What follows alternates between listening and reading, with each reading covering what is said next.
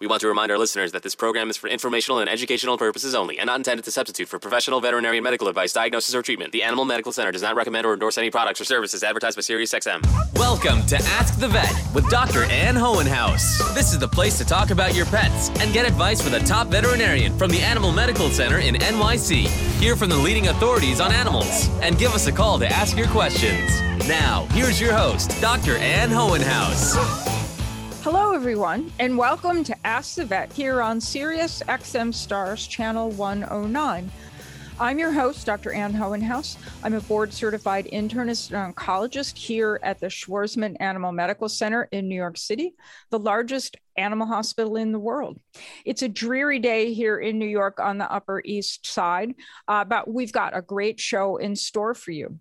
Don't forget that Ask the Vet is also available as a podcast thanks to our partnership with SiriusXM Radio. And with your support, I'm excited to share that our Ask the Vet Download podcast has now reached 2,500 downloads.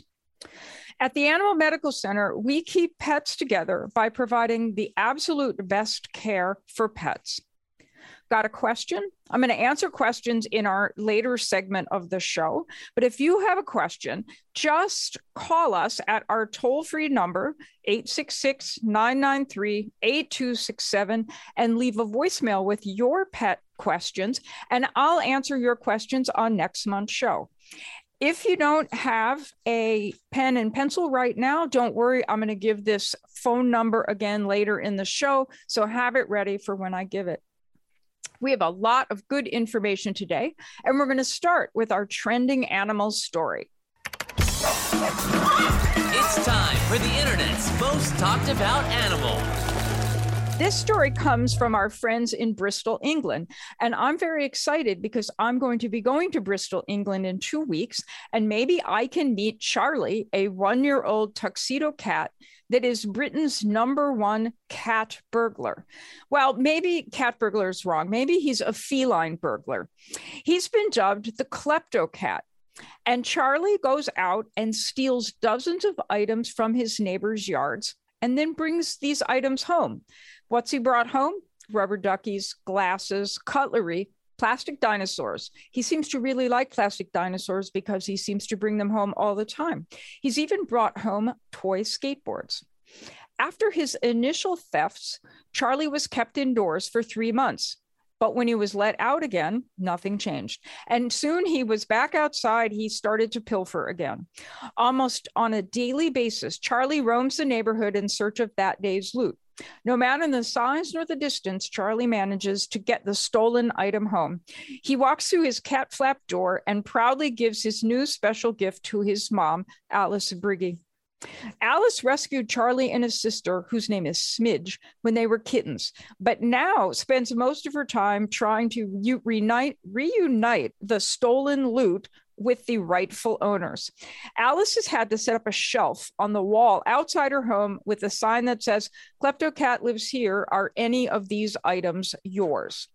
Alice said Charlie has never brought home a bird or a mouse like other cats. He just likes to wander off and steal things.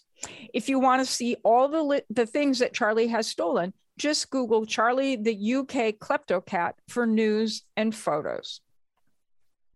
Dogs may be man's best friend, but some of them can bite.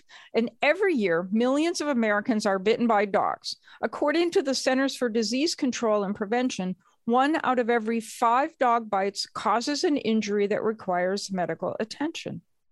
April 10 to 16 is National Dog Bite Prevention Week.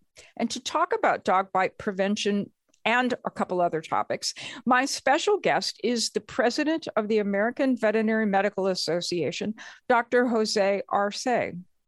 Dr. Arce was born and raised in San Juan, Puerto Rico. He received his DVM from Louisiana State University in Baton Rouge and completed an internship in small animal medicine, surgery, and emergency medicine at Rowley Memorial Animal Hospital in Springfield, Mass. Dr. Arce moved back to Puerto Rico after completing his work in the United States and worked at an avian and small animal hospital called San Juan Municipal Shelter, the Dorado Animal Hospital, and at the Diaz-Ompierre Veterinary Clinic. And in 2013, he founded the Miramar Animal Hospital, of which he is currently president and co-owner. His special interests include dermatology, ophthalmology, and ultrasonography. Obviously, Dr. Arce has been an active member of the American Veterinary Medical Association and was elected president in 2020. I met Dr. Arce several years ago because he was attending a committee meeting of the AVMA that I happen to also be attending. Dr. Arce lives with his wife and fellow veterinarian, Dr. Anik Puig, and also Diego in San Juan, Puerto Rico. Welcome, Dr. Arce. I'm so glad you could join me on today's Ask the Vet. Oh, it's my pleasure to be here today. And Dr. Arce is coming to us from the AVMA headquarters in Schaumburg, Illinois. And we are very lucky that he's taken a break from a board meeting, or maybe he's very lucky that he's taken a break from a board meeting to talk with us today about dog bites. No, I'm glad to be here. The board meeting is important, but this is also very important. It is. It really is. So the last time I got bitten by a dog, it actually wasn't a patient dog. I was waiting outside the elevator in our building, and a dog was on the elevator, and the people dropped the dog's leash to let it run to their apartment door. And instead of running to the door, it ran up to me, put its feet on me, and chomped my arm. Nice. The good news was, I was standing still. I wasn't doing anything. I was waiting for the people to get off the elevator so I could get on. And it only ripped my shirt. It didn't break the skin or anything, but it was still pretty scary. So imagine what it's like for a person who's actually really attacked by a dog. This was sort of an attack, but I didn't get hurt. And I'm not scared of dogs. So it wasn't frightening to me. But if you're not a dog person, I think that is very, very scary. So I think that if random things like that can happen, I don't think the average person out there really recognizes how common or how dangerous dog bites can be. Can you share with our listeners some of the current industry statistics on dog bites? Certainly. And like you say, dog brings us a lot of joy to our lives, and it's hard to imagine living without them, especially during the past 2 years. But as much as we love our dog and as wonderful as they are, as responsible pet owners, we need to be aware that any dog can bite. And from the statistics that we have, more than 4.5 million people are bitten by dogs every year in the U.S. And more than 800,000 people receive medical attention for dog bites. And at least half of those are children. So it's definitely, something that we want to talk about, and we want to do everything possible. So, because most bites are preventable, and there are simple steps we can take to keep our dogs from biting or being bitten ourselves. Well, I think that so there's over 4 million dog bites, and I can guarantee you there are less than 4 million postmen and 4 million veterinarians. So there are a lot of people that are not postmen and veterinarians that are getting bitten out there. And so this is an issue for every single person, unless somehow they never, ever come in contact with a dog, which I think is impossible, because what do we have? A few million dogs in the United States? Yeah, those numbers, they go here, but we have several million dogs in the U.S. So, it's a lot of bites compared to the population of the U.S. So definitely, we need to work on this. And that's what we're trying to do during National Dog Bite Prevention Week.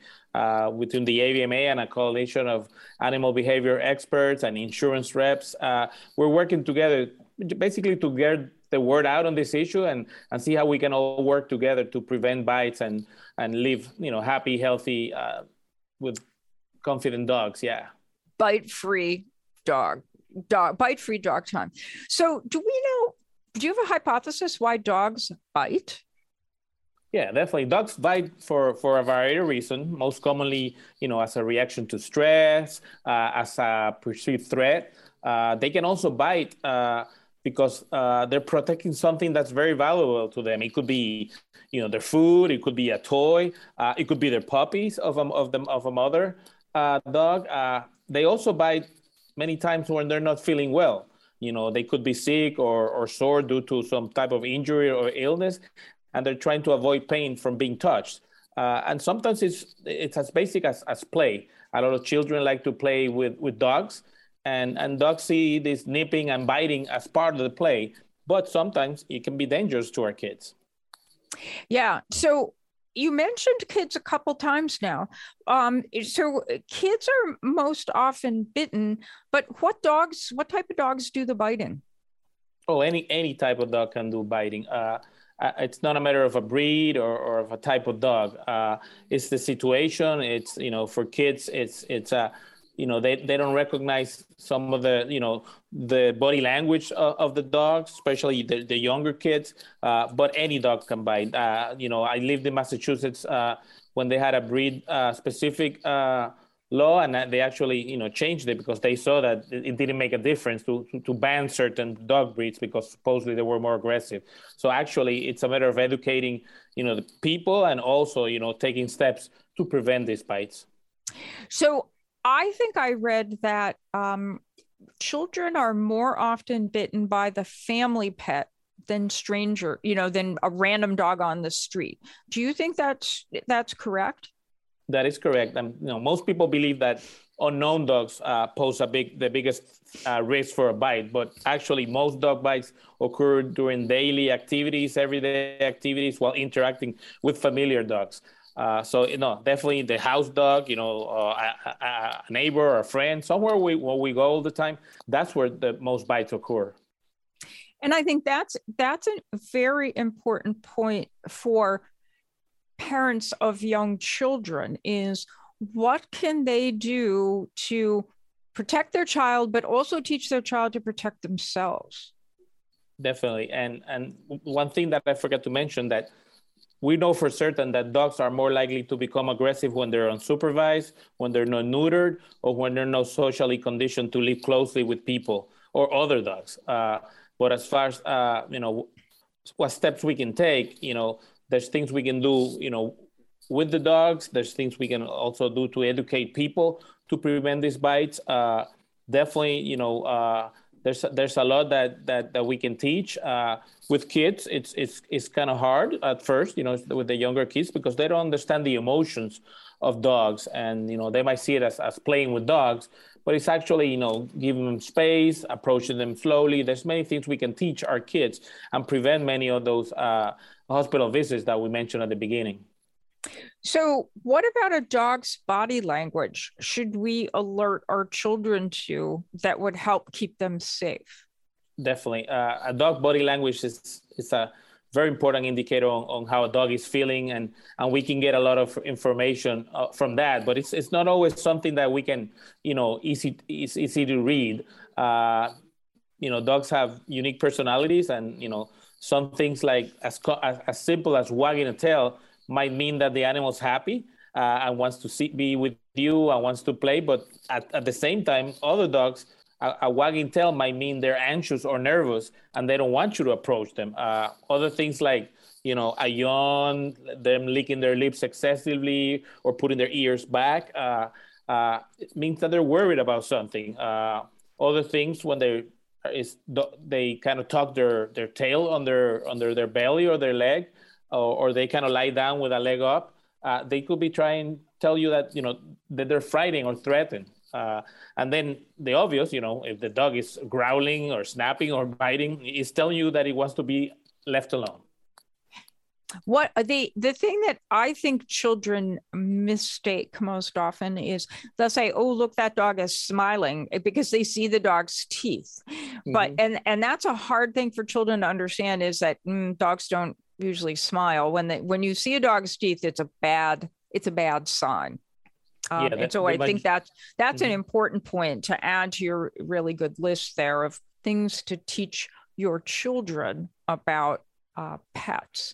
I remember we had these family friends, and they had these little tiny nippy dogs. And I'd never forget, every time we went there, my mother would say, "These dogs do not want to play with you. Leave these dogs alone." We were used to our family dogs, so you could do anything to. But these dogs mostly belonged to grandma, a little old lady, and they just weren't prepared for children, to come over for the afternoon. And I think that's another thing that parents need to have their radar out for, is what is this dog used to? If this dog lives at home with a grandma type person and it's just the two of them all day, all the commotion of children and visitors is stressful for a dog. And so I think that that is another point that parents need to pay attention to is what is that dog used to, and warn your children that this is not a dog for them to play with. Definitely. By any means. So, what do you think what's your best professional advice on how to avoid dog bites? Oh, yeah, I take it from two sides. From the dog side, we want to focus on training, socialization, and maintaining good health. Socialization basically is getting the dog used to enjoying interactions and being comfortable with other animals, with other people, with different places, with different activities. It kind of exposes them to different experiences. And you got to do it at a pace that's comfortable with them. Some dogs, react to things really quick and adjust. Others take longer, and we got to understand that. It's just like people. And while we carry out that plan, it's important for owners or guardians to engage with praise. Use play, use treats. Create a positive experience that encourages the dog to enjoy these new experiences and becoming less fearful or aggressive. Training, we all know what training is all about. I think it's a great bonding experience for people with their pets. You can start with the calm, sit and stay, and which kind of helps manage the pet's behavior and determine how you interact with your pets. And lastly, the good health. Like I said before, dogs may bite because they're sick or injured. And that's why it's important to visit your veterinarian regularly for health checkups. And also when your dog is showing signs of injury or illness. I think that is very sound advice from the man himself here. So I want to switch a little bit and talk about your role as president of the American Veterinary Medical Association. AVMA represents how many veterinarians? Like 8? Let's say soon to be 100,000. Right now we're over 99,000. And in the next few months, hopefully we'll be reaching 100,000 members.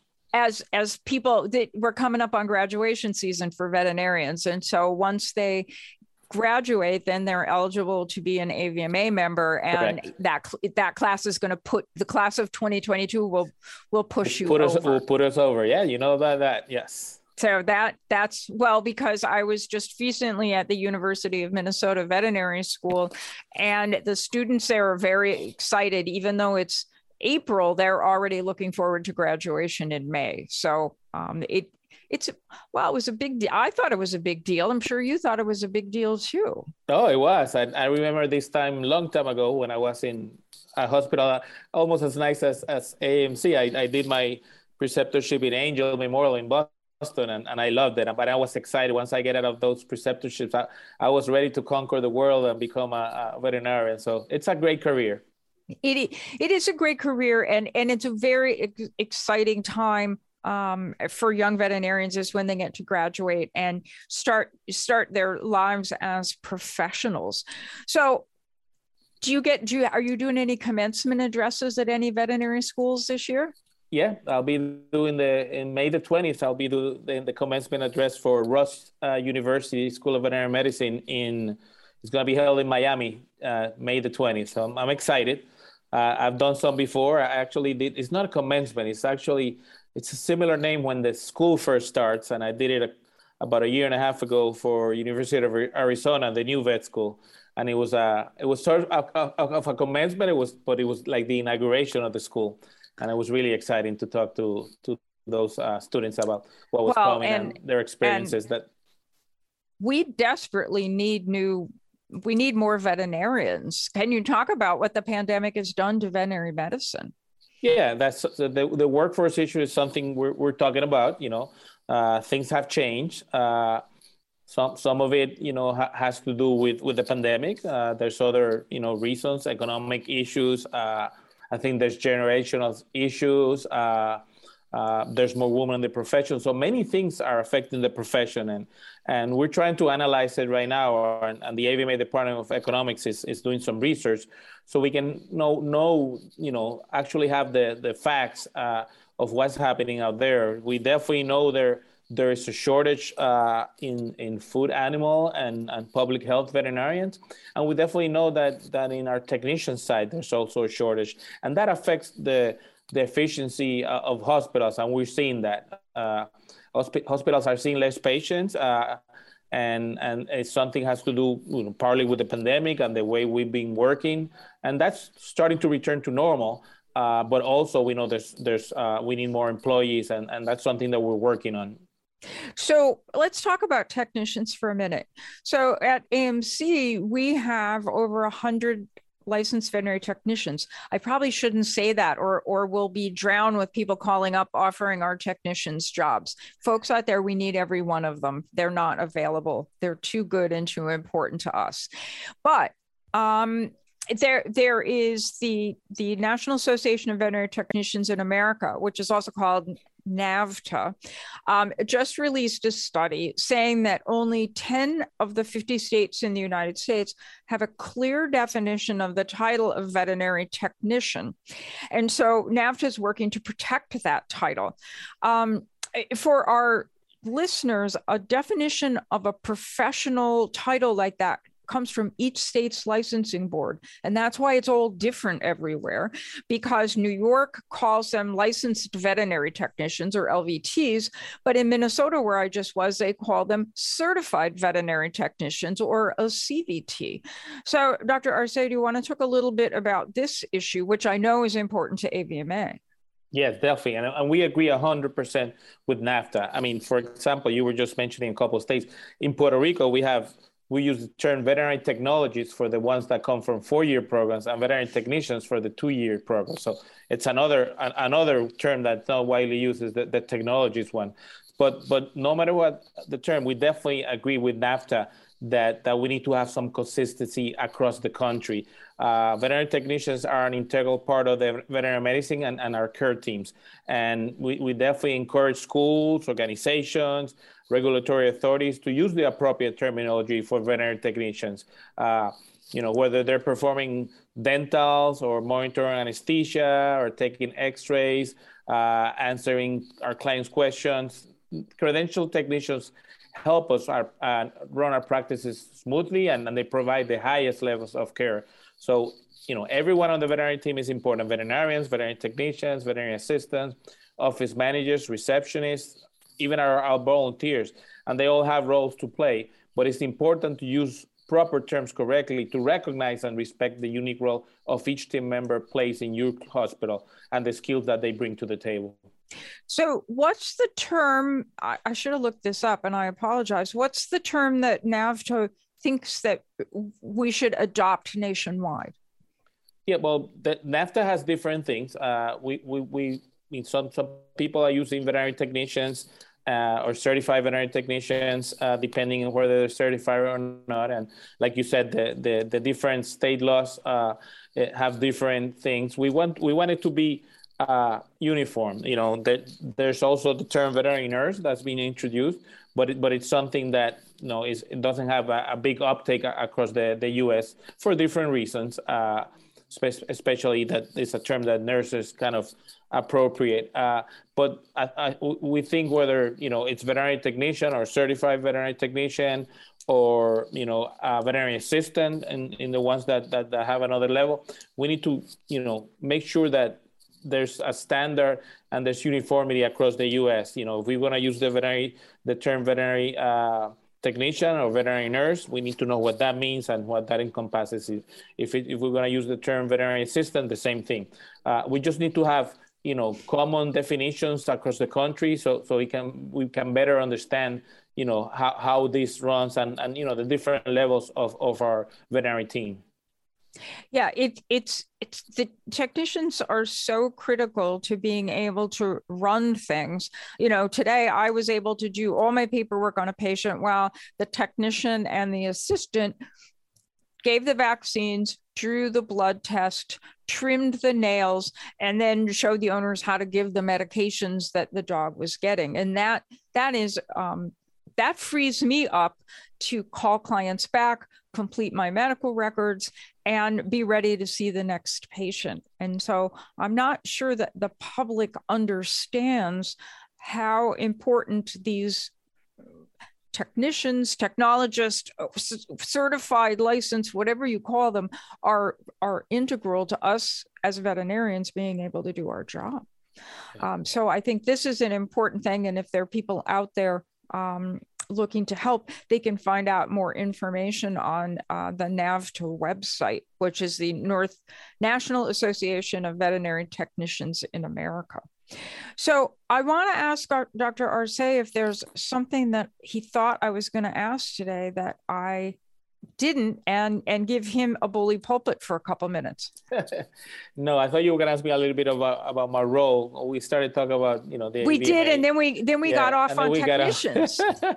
Yeah, but I mean, it's been a great opportunity. I've been involved with organized veterinary medicine for the past 29 years. I started during vet school at LSU, where I became active with the student AVMA. And, after that, after I did my internship, I went back home to Puerto Rico and I got involved with the Puerto Rico VMA. And then, with the AVMA House of Delegates and the board of directors, and now I'm president. It's been a great ride. And I recommend to any veterinarian out there to get involved with their profession, whether it's at the city level, a local level, or at the whole national level, even at the world level. I was lucky enough last week to be in Abu Dhabi, participating in the meeting of the World Veterinary Association, and it's great to meet people from different places. When I first got involved, I thought everything is local, and I thought there was a lot of problems that were just affecting Puerto Rico, and then I got involved at the national level, and I saw the same. Now I'm involved with the World Veterinary Association, and it's the same. But the good thing is to know is that there's passionate veterinarians out there, in Puerto Rico, all across the U.S. and all across the world that are working together to help the practice of veterinary medicine, make it better, so we can better serve our clients and our patients. Well, and so I will confess that I did see a photo or two of Dr. Arce in Abu Dhabi last week. It looked like he was having a good time. But I am participating in a group right now with a different international veterinary organization, and there are lots out there for people to be involved with. So, but my group is working on cancer in animals, no surprise for those of you who know me. And our job is to try and help level the playing field, because every country out there doesn't have good educational resources, doesn't have good drug resources, doesn't have a lot of resources to treat pets with cancer. And so my group is working really hard just in that little teeny microcosm of veterinary oncology, trying to help everyone have access to good oncology resources. And so we've had two people from my oncology group on this, Nick Bacon from England and Yola Kerbenstein from the Netherlands, who also are on this group. And it's been really fun because you learn a lot of stuff. The people are interesting. They have different perspectives. And all that makes the group and the profession better. Correct. And we have a lot to learn from other countries. Sometimes we kind of go with what we do here in the U.S. and when we go to some of those countries, and some of those topics that now, for example, the pandemic has shown, I think, the world the importance of the One Health concept, and that's something that the Europeans have been advanced, and we're ahead of us. And I think now with the pandemic and what's been happening, it's something that we understand, because we're not only working as veterinarians to treat our patients. A lot of what we do, a lot of what are, some of the veterinarians that are involved in public health, that are involved in food production, it helps public health and prevents many diseases, and also the environment, the interactions with the animals and their environments, that we affect that. So it's been a great time right now to have these exchanges and to realize, we can learn from other countries and we can help them like you're doing right now with the oncologist group. And that's great. I'm amazed and I'm happy that you're doing that. Yeah, I'm having absolutely a great time doing it. So anything that you want to get out there to the public that I didn't encompass in my questions, other important issues that people should be aware of related to veterinarians? No, I always will end things with, don't forget to visit your veterinarian regularly. We want our pets to live long. We know how important the human-animal bond is, and we want those pets to be with you as long as possible. And going back to the issue of the dog bites, we want people to be aware. We want people to be educated, but not to panic. The joy that pets bring to us is unmeasurable. And throughout the National Dog Bite Prevention Week, we just want to educate and show people, different ways in which they can help minimize this problem. So no, keep doing what you're doing, and don't forget to sterilize used dogs. Very important too. Thank you so much, Dr. Jose Arce from the American Veterinary Medical Association, taking a break from his executive board meeting to join us here on Ask the Vet. And when we come back, we will do the animal news. But first, if you have a question about your pet's health, just call and leave me a message on our toll-free voicemail. That number is 866-993-8267, and leave me a message and we will answer your questions on next month's show. So when I come back, the animal news.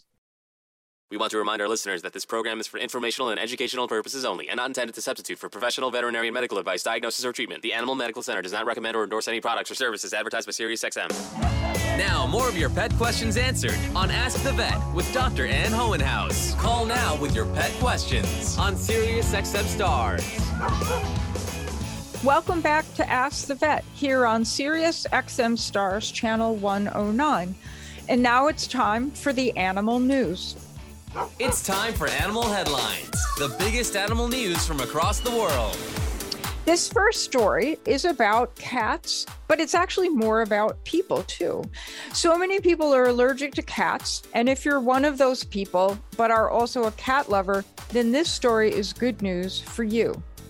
Scientists are close to creating a truly hypoallergenic cat, according to a new study from a Virginia biotech company called InBio. The cause of most cat allergies is a protein found in cat saliva and other bodily secretions.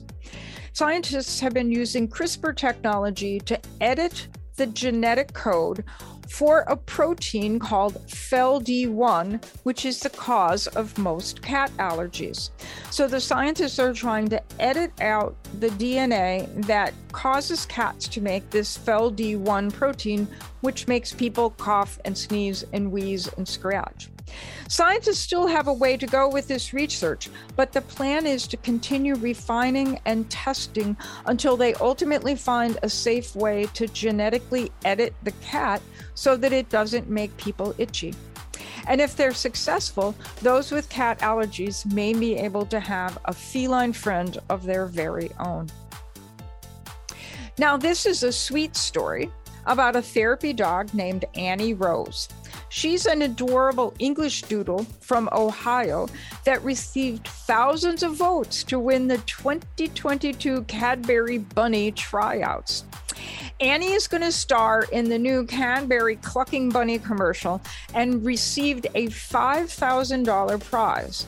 She was among thousands of dogs and cats who competed for this coveted role, including some sugar gliders and hedgehogs. But my personal favorite is Cheeto Puff the Magic Dragon, who is a bearded dragon that was wearing pink bunny ears and sitting in a sea of pastel plastic Easter eggs. Congratulations to the thousands of people who voted, and the tryout contest also raised $20,000 for the ASPCA. You really have to do this. You really have to look at these adorable pictures of the Cadbury Bunny competition. So just Google Annie the Cadbury Bunny to see wonderful stories and even a video clip. And I have to say that this story makes me want to go out and get myself some of those Cadbury mini eggs. I'm obsessed with that crispy shell on the outside of those little hard chocolate eggs on the inside. Ugh, they're like my favorite Easter candy. Our third news story today features an old friend of the Animal Medical Center. Canine Hurricane was honored at the second annual Animals in War and Peace Medal of Bravery ceremony, which was held on Capitol Hill several weeks ago.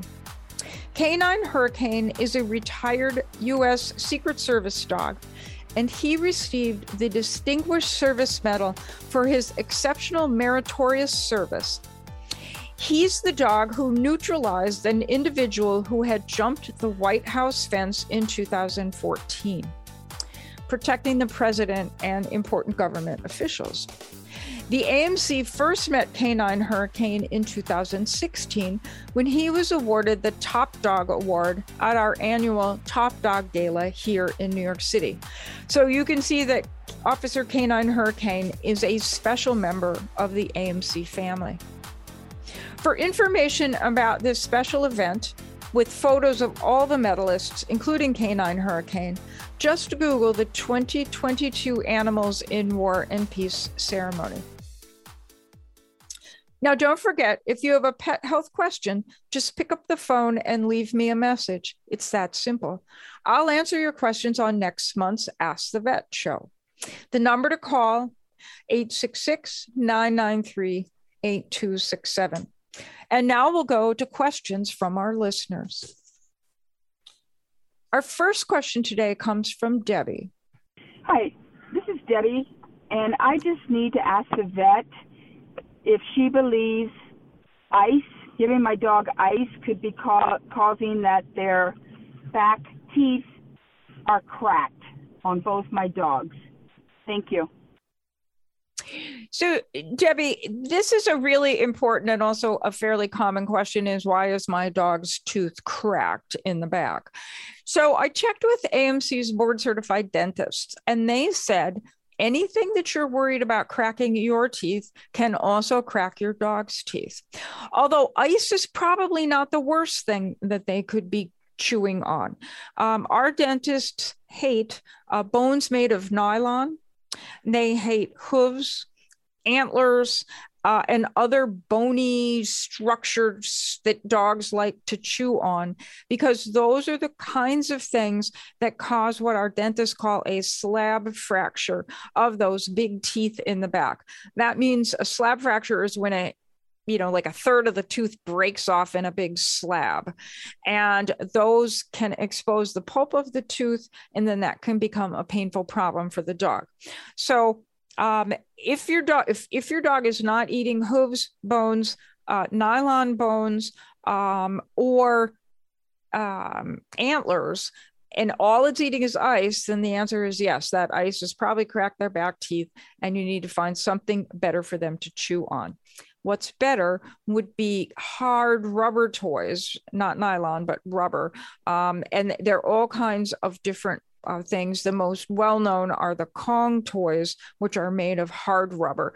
And you should be able to test whether or not something is too hard. If you could push on it and your finger makes a little dent in it, then that's good for your dog's teeth. So everybody out there, avoid having to see the veterinary dentist for a cracked tooth by giving your dog tooth-safe toys. Our next question comes from Omar in Virginia.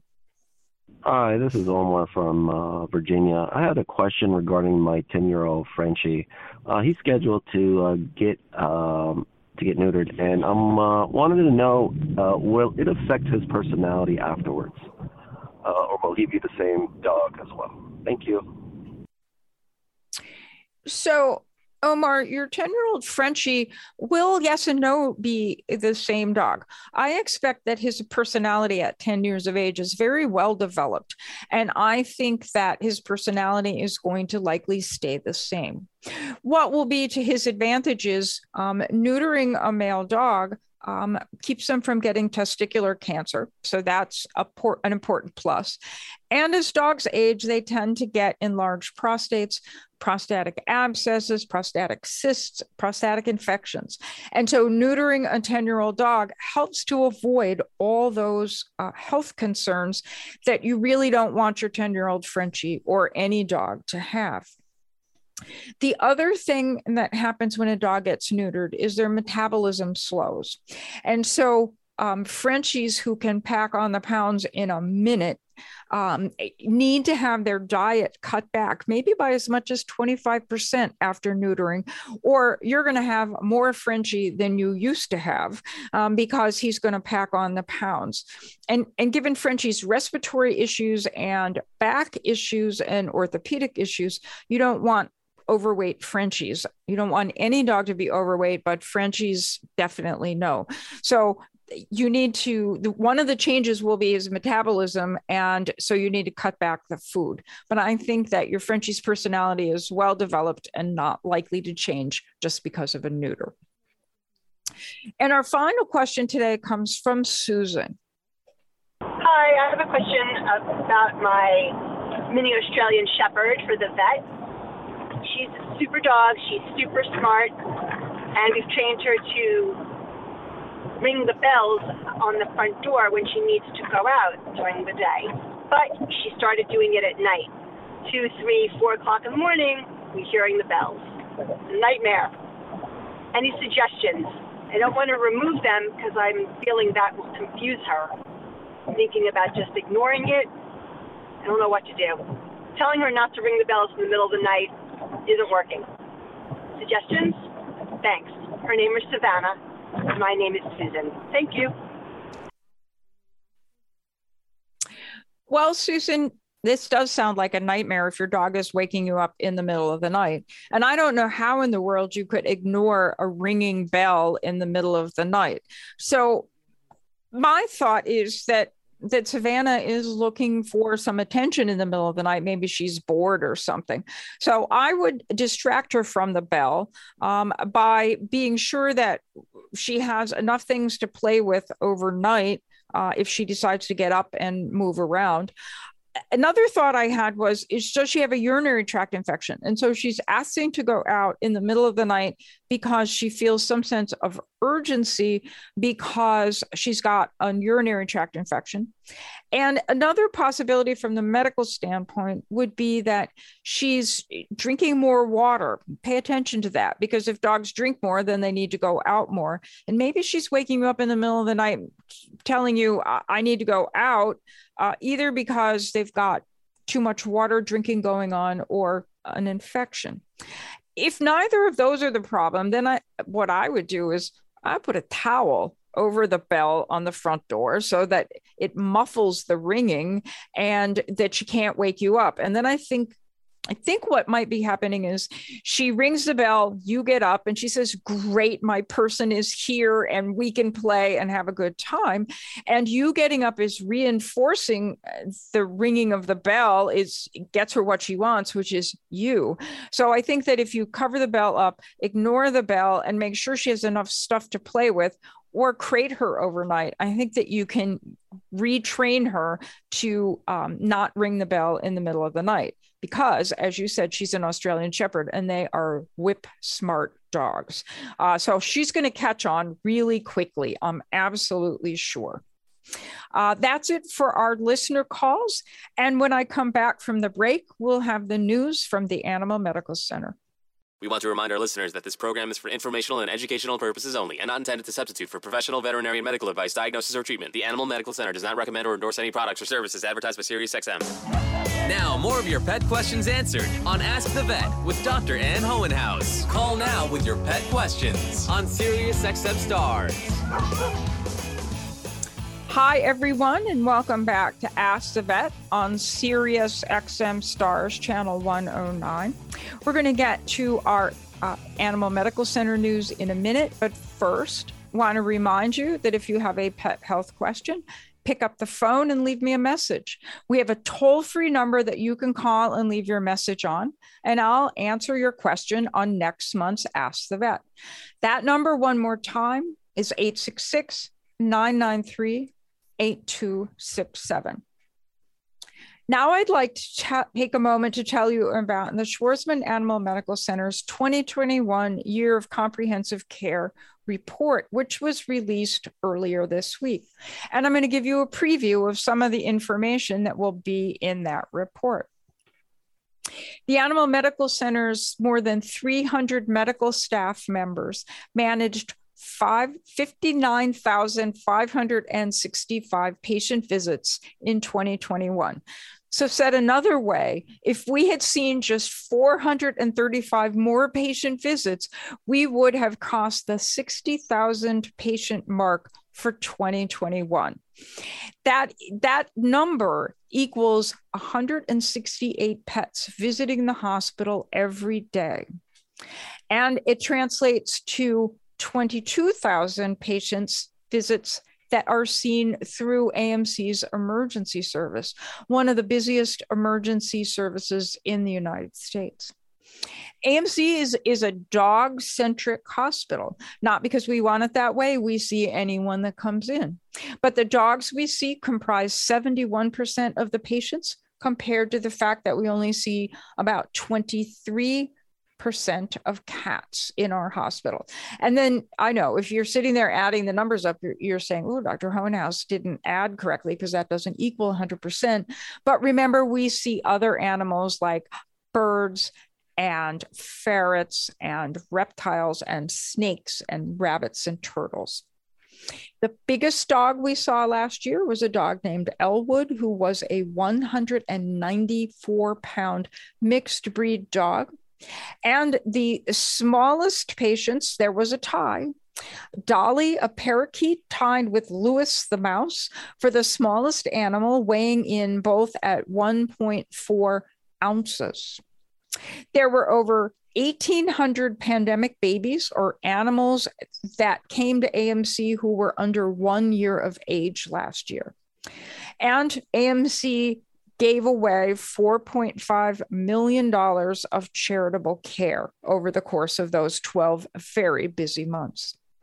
To learn more about the Schwarzman Animal Medical Center or to take a look at our Year of Comprehensive Care report, just go to AMC's website, which is amcny.org, and put into the search bar YOCC 2021, Year of Comprehensive Care 2021. The Schwarzman Animal Medical Center believes pet parents everywhere should be able to access free, accurate, and trustworthy pet health information. And that's why AMC's USDAN Institute for Animal Health Education created an online user-friendly pet health library. It's the leading online platform to search the most trusted pet health information from the veterinary experts at the Animal Medical Center. In addition to the online pet health library, the USDAN Institute also presents a free monthly virtual pet health event and a free weekly newsletter containing useful pet health information and tips. You can stream all past USDAN pet health events from AMC's website, as well as previous Animal Lovers Book Club events. Our most recent book club was a conversation with Susan Olien, author of On Animals, which is a collection of her essays about domestic and wild animals. And coming up soon, watch for a new recording that will post shortly titled First Aid in Pets, Preparing for the Unexpected. This video is going to feature Dr. Anne-Marie Zolo from AMC's Emergency and Critical Care team, helping you to manage your pet's emergencies in the minutes before you get them to our ER. The next USDAN Pet Health event is titled Liver Shunts in Pets and will be held on May 8th at 6 p.m.